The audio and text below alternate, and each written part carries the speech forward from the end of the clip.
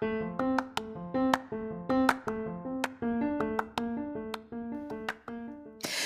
there, and welcome to the daily podcast where wisdom smacks us with kisses or love taps. I'm Michelle Spiva, a wisdom strengthening coach, your host, and practical priestess of wisdom. Mwah. Join us daily to gain wisdom and mental strength as we tackle innovative thinking, address emotional and behavioral life traps, and yes, provide you with some practical how to's to wrap it all up. So settle in or crank up the speed 2x, whatever gets your mental processes firing as we dive in. Stay tuned.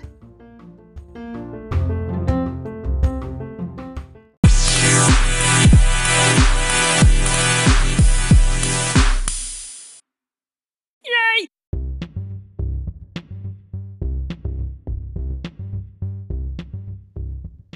All right, so here's your quote. Do you have any questions? Well, it's a little bit out of our budget. Well, we can work on it, but I gotta ask you, do you want it fast, good, or cheap? And we'll go from there. Hey, this is Michelle Spiva, your practical priestess of wisdom, and I want to welcome you to today's podcast of Wisdom Smack. So join me as we really get into some practicalities today when we talk about fast, good, or cheap, how to project manage yourself. Oh yeah, it's going to be good. I'll see you on the flip.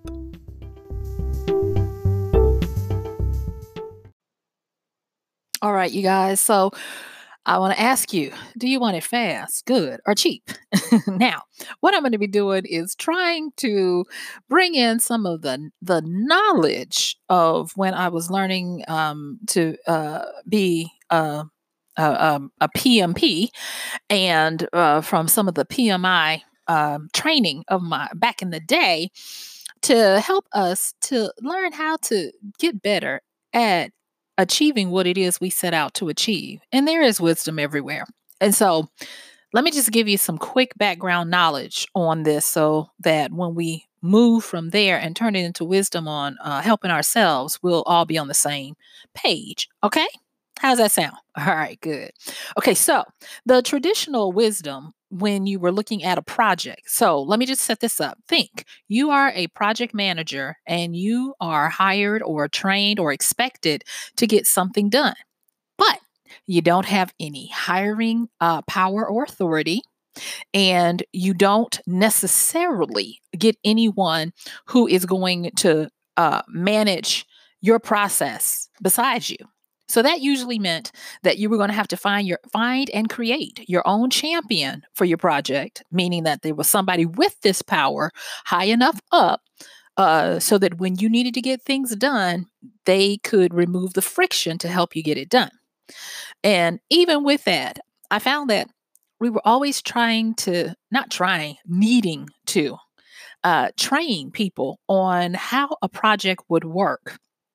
And at the time, I was doing it because it was what was expected, and I was trying to keep my job, and all of these. It was just really popular, and it was just a headache for me because I thought it was common sense, and I was just like, "Well, haven't you ever like done a renovation at home or watched a movie where somebody talks about good, fast, or cheap?"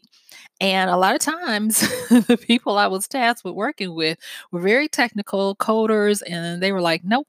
And so I had to learn how to make this more palatable to people. Now, if you were to go out and look, I can tell you right now, the conventional wisdom with this comes from a concept called the triple constraint. And what that simply means is you're looking at when you're talking about achieving something, getting a project done, you have these constraints of time, you have these constraints of money or cost, because you don't have an unlimited budget and you definitely don't have unlimited time. And then you have scope. And scope is going to be how much is going to be agreed upon to get done. So those are the traditionals. And it got turned into so that we could remember it fast, good, and cheap. So fast would be time.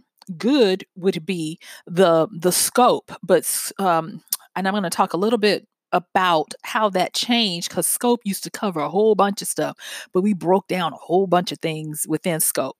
So the good would be the quality of the scope, and then the cost would be quote unquote cheap. And this was the running joke that everybody wanted this holy non existent trinity of good, fast, and cheap. And so it went something like this, that if you wanted something, you could own something done in a project, you could really only choose two, because to try to have all three would break the system. And so that would mean, like, if you wanted something fast and you wanted it good, it wouldn't come cheap, because you had to pay more to get some enough people in for it to be done quickly. But these people had to have the skills, which meant that they were premium and they were going to cost more. So you see how that worked? So what if you wanted something done fast and you wanted it done on the cheap? Well, that would usually mean that the quality, the good part of it, would suffer. Think about how fast they throw up homes in some areas because they're trying to do them fast and cheap. The quality suffers. And it's not necessarily because of the craftsmanship of the people working on it. No, it is probably more so because of the time constraint of the fast. You see, more quality usually requires more time. There are certain processes just in a building process where it takes days to cure certain materials so that they'll be ready to support the materials that are going to have to be built on top of them. And so when you're looking at fast and cheap, you have to use materials, and a lot of times they won't have as good of a quality as you would like, and therefore you forego that. And then if you moved on to you want it good and you want it cheap, this is the thing that was the got you. It probably wouldn't last, because if you think about it, if something is good and something is cheap, sooner or later, demand for that good and cheap is going to rise, the supply is going to get low, and either it's going to have to increase in cost to be able to keep supplying the demand, or it will increase in cost because the demand encourages it to do so. So, I know that might sound like, oh, Michelle, why are you talking about this today? But listen, Linda, listen to me. The reason why I'm saying that is because there is a lot of value in being able to understand this about ourselves, especially if you're out here in these streets trying to make things happen like I am every day. It doesn't take anything to just go back and look at whatever it is you're trying to do. And you can start to quickly get an assessment of how to project manage yourself. So, say for instance, you're trying to start a new business or get secondary income, or finish a project for work, or increase your ability to shine on your job so that you can get the promotion you want. You can take these same traditional time constraints of fast, good, and cheap and start working on a project to be able to present. And once you figure out the best of the three, the best two of the three, you can get going. But yeah, you knew there was a but coming. I'm going to now wreck that. And I'm going to say that if you really want to get better at project managing yourself and the things that you want to achieve in your life, because remember, we've been talking about how to achieve an accomplishment, how to increase your career projections, and all of that kind of stuff, real practical stuff. I'm wanting to make sure that I give you the best that I got within the time constraint that we have of this little time we have here. So what I'm going to say is that instead of fast, good, and cheap, you need to look at the six parts, or the six constraints. Okay. And PMI Institute here in Atlanta, I've studied under them and everything like that. They were good at coming up with an acronym called the CRAB Quest so that you could remember what the six constraints are. Now, you already know the first three because I told them to you: time, cost, and scope. But then there are three more. And I alluded to one of them while I was just talking, and those would be quality, benefits, and risk. And this is where it gets to how you can take it and turn it into wisdom for your life. Okay? So just hear me out. So when we think about the stuff I just talked about, time, cost, and scope, that just makes total sense, just obvious sense. But when you start getting into quality, benefits, and risk, you can start using this to assess the project of your business, the project of your health, and even the project of your relationships. I've worked with a friend who was having some issues in a relationship, and I was like, you need to plot this out and see if this is working, because when you look at quality, benefits, and risk, those are more the diagnostic part of this project management that help you to know if it's worth doing, if you're staying on task, and all of that. So let me just break that down, and then of course we'll talk a little bit more, not so technical, about how to start project managing yourself. Okay, give me a few more minutes to go over quality, benefits, and risk. All right, thank you. All right. So, with quality is like it sounds. Quality is what is the agreed upon level of the product that you have agreed upon. So, say for instance, in my world, producing a book.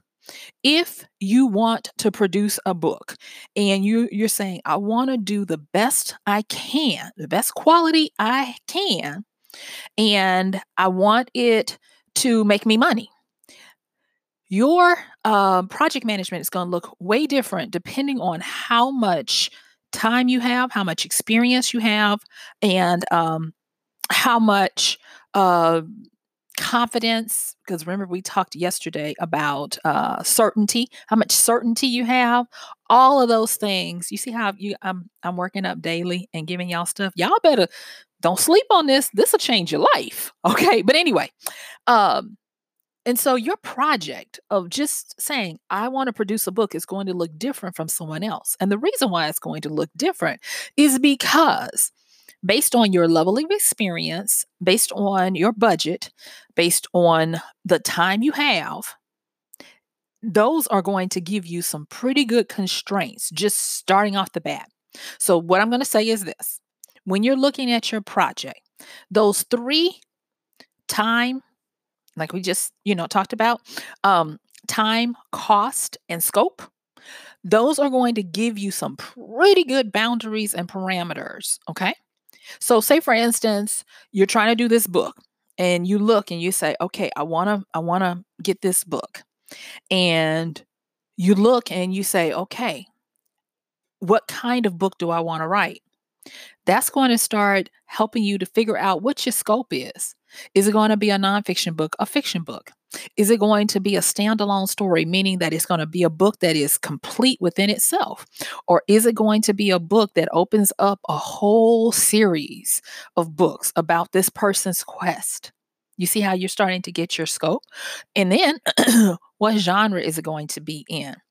How many characters is it going to be? Is it going to be about one hero? Is it going to be about a rag team of people? How are you going to do it? And so you're starting to figure out what is the scope of what you're doing. So then let's look at time. Say, for instance, you're working full time, but you want to get this book out, and you're like, but I don't want to take it, I don't want to have it taken forever. I want to start seeing my income increase. And lo and behold, you find out that the average you can receive income once you hit the for sale button on most distributors is 60 plus days from when you hit that buy button. And you say, oh my gosh, so that means that once I finish the book, I've got to wait another 2 months before I can even see any payment. So that's going to start helping you look at your time constraint of how long do I have during a given day working full time to write? And when do I want to have it done? So you start looking at your time of what you can allocate. You also can start looking at deadlines to start trying to hit. And once you do that, so now think about it. You already got your scope of what you want to write. You're going to write a fiction book. It's going to be in a particular genre. Whether it's going to be a full novel, short novel, or it's going to be a standalone book, a series. You know all these things. So then there comes the schedule. There comes the cost. And the cost is going to be more so your budget. Mhm. Do you have enough money to be able to hire a good editor, get a good cover designer, get someone to format it for you if you don't know how to format and you don't have the tools and the skills to do it? Are you going to sell paperbacks? Are you going to sell them direct? Are you going to have to hire someone to typeset the insides of the book for the printer? On it goes, and you're starting to get a feel for these constraints that live in a project. So, time can also, I said this, but time can also be inclusive of a schedule. Cost can also be inclusive of your time. What is your time worth? How much time? How much time are you going to use and how much per hour are you worth so that you can get a feel for how much is this going to cost you. So once you've done just those basics, then this is where the beauty comes in. You start adding in that quality, the benefits, and the risk. And there's a certain thing that we like to talk about from project management. We talk about tolerance when we get to these secondary constraints. You see, because quality has a tolerance. It means how flexible are you to be able to substitute? How flexible are you on the variations from a certain standard? For instance, we all know that there are different levels of toilet paper. What's the quality? Are you doing the one ply just above wood chips? Or are you doing the plush, satiny softness that is reminiscent of spun gold? And that deals with what kind of quality are you putting out? So, going back to this book example, are you going to be writing to just the masses? Are you going to be churning and burning, churning them out, writing pulp fictiony and getting them out there, keeping it lowbrow, not trying to do too much with the characters and the writing, just giving people the thrill and the feels of what they expect for your particular genre? Or are you going to be doing something that is hidden and layered with subtext, intrigue, with different viewpoints, and every time they read it, they can read it from a different angle and get a totally new experience? You see, there are different qualities that you can look at. And mind you, with each part of the quality that you choose is going to, you guessed it, trigger something about the scope of the book, the time it takes, or the schedule, and the cost. And then, now this is the thing that people, when you're looking at managing yourself and trying to get something achieved, people tend to overlook this because they don't realize how important it is. And this comes in with the benefits and the risk. And they're just like they sound. Benefits, what kind of goodies do you get um, from doing this? Or if you're providing this for someone else, what kind of benefits do they get? When you think of benefits, it's the WIFM. What's in it for me? Not the features, not the this will do this and that will do that. People don't care. What will it help you fulfill? What will you be able to experience? And once you figure out that, so like for instance, going back to the book, if you want the benefits of being where you get residual income and you write a book one time and then you get paid for it after that in residuals and royalties, that's a great benefit. If you want to be where you can say, I am a published novelist, and people go, ooh, because it's not easy. I'm not going to lie, it's not easy. That could be a benefit. Well, what if you want to have a money making entity that is immortal and that will become part of inheritance for your kids? That could be a benefit of those books. And on it goes. But you have to figure out what you need to be able to keep going, or what is too much to get these benefits where you cut your cost. And like I said before, this is an area that I've had to, oh my gosh, I've had to look at and make friends with, because I don't know what it was about me. I was so busy. And the sad part was is I knew this stuff, but when it came to my own life, I wasn't willing to apply it. And so I was always just chasing after the benefits, trying to do the best quality, trying to do it as fast as I could, sometimes with an anemic budget, and would have the nerve to get upset with myself when the quality would suffer, or when my creative muse would go rampage and throw the scope all out of whack, and I would miss my deadlines. And so just going back and understanding these things helped me to realize the risk. Mhm. So when you have the risk, those are when you have to count up the cost. How much time am I spending? Is this taking too much time? Do I need to reevaluate the deadline?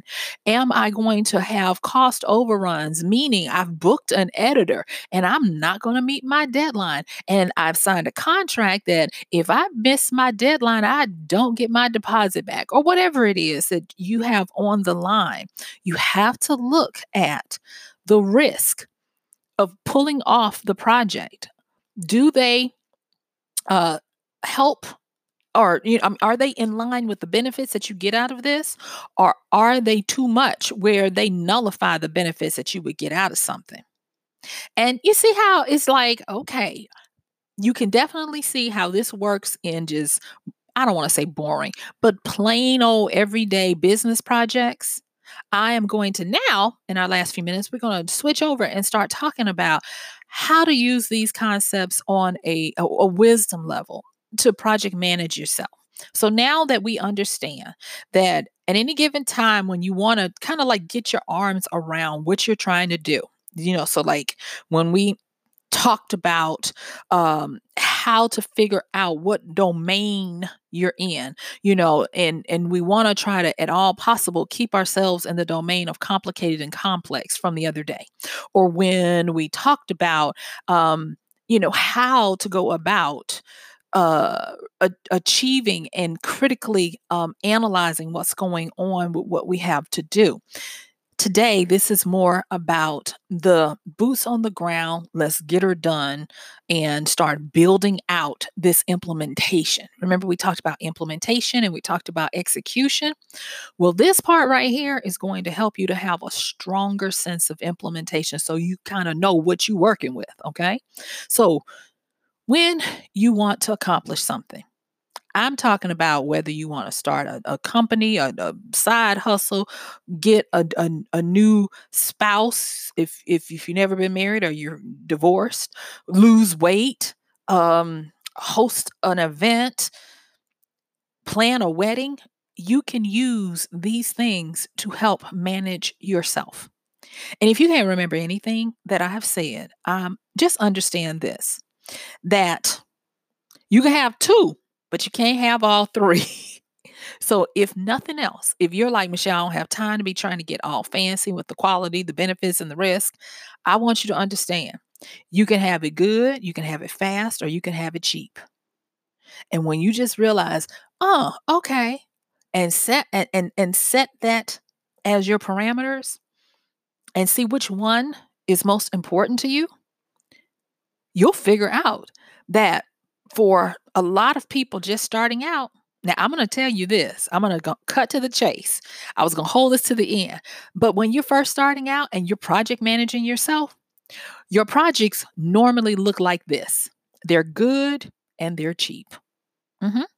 And the reason why they're good and they're cheap is because it's your project and you're able to give the go ahead on the time constraint because everything is dependent on you. You have the ability to push out a deadline or whatever. That usually means that you can take the time you need to make sure it's good. And to make sure it's good, you're usually being highly innovative to find ways to pull it off that are not as expensive because you're doing all the work anyway.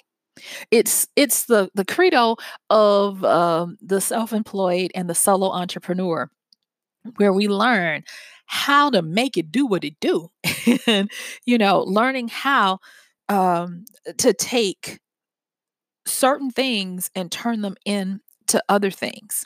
And I've talked about this fancy word the other day. I'm gonna say it again. And the reason why I call it fancy, it might not be fancy for you, but every time I say it, I always like have to slow down to say it.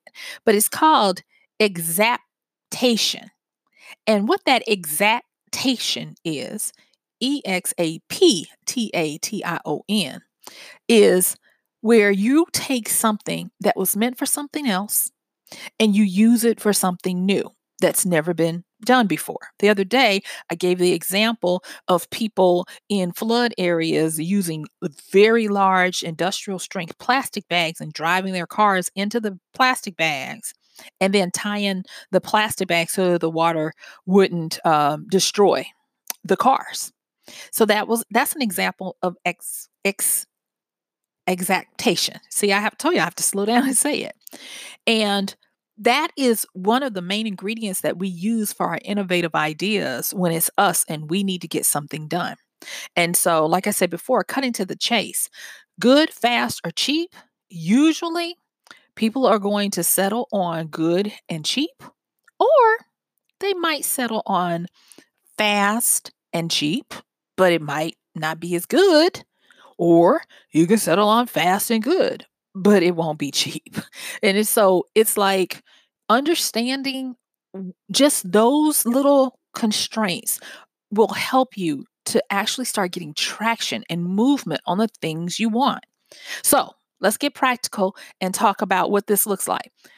We're at the beginning of our year, and a lot of people are being very good at looking at the idea of getting healthier, of maybe losing weight, and those types of things. And so, if you want to do a project management on yourself for that, getting your head around it, looking at the time constraint, the cost constraint, and the scope, it could easily be like this. The scope, how much weight you want to lose.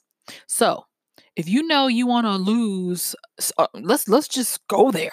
What if you need to lose or want to lose 100 pounds, right? So that's the scope. You want to lose 100 pounds.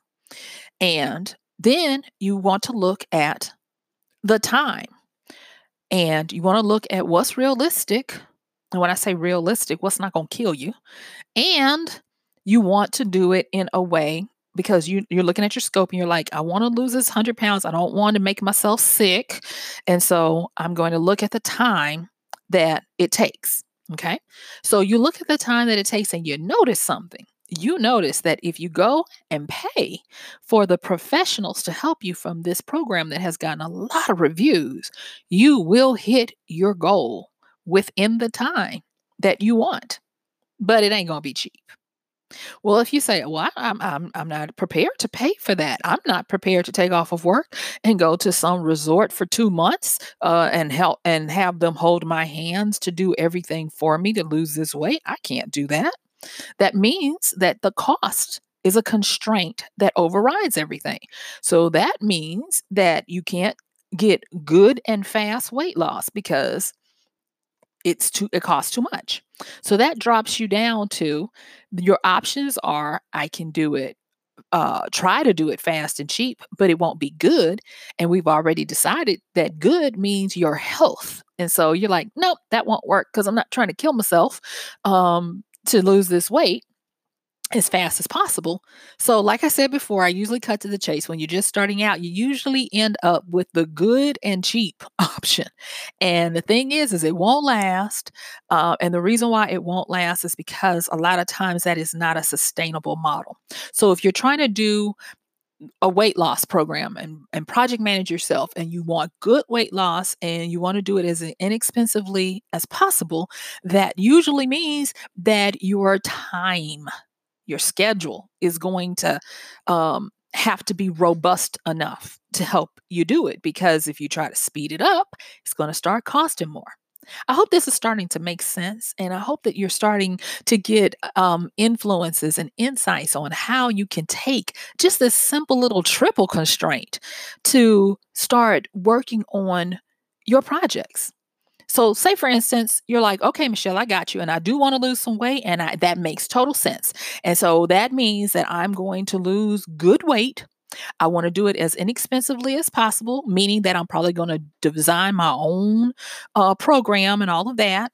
And I understand that because of that, my time, I'm not going to be able to do it fast. And that might be because you have to spend time researching the best ways to do it, teaching yourself the stuff that you would have paid for with the experts. It is possibly going to mean that you're not going to be able to buy the fancy supplements. And so you're going to have to do everything from scratch, which means it's going to take more time. And you possibly might not have the fancy bikes and weights and all the stuff that people want you to use. And so that's going to mess with your time. But then you go down and you say, okay, now that I understand those parameters, let me start putting the next layer on it. I know that I want to have good quality. So what's my quality tolerance? And so you look at it and you decide that a good quality weight for you to release is 1 to 2 pounds a week. And that means that in 50 to 100 weeks, you will have your weight loss. You want to start looking at how flexible you are on what to substitute, what to put in, what is good enough. And then you start looking at the benefits and the risk. Is it worth it for the risk that you're taking to go with this route? Are you getting enough benefits? Maybe it means that you're starting to try it and you suck at being able to teach yourself how to lose weight. You don't have the willpower and all the other things that it takes to pull it off, and you can't maintain your gains. And so you look at it and you're like, okay, maybe I need to change some things. And so I'm hoping that now you can see where if you start off with time, cost, and scope, meaning good, fast, and cheap. Okay. And then you superimpose that with quality, benefits, and risk. You'll start to be able to do a pretty good job at understanding your project even before you get started. And that goes well with the implementation that we were talking about the other day. Because once you got these things implemented, then guess what you're able to do? You're able to execute and take action. And so, guess what, y'all? My time is up. I thank you for yours. I appreciate you so much. This has been Michelle Spiva, your practical priestess of wisdom, with another podcast of Wisdom Smack. Yes. Don't forget to check the show notes, and I will see you tomorrow. Bye.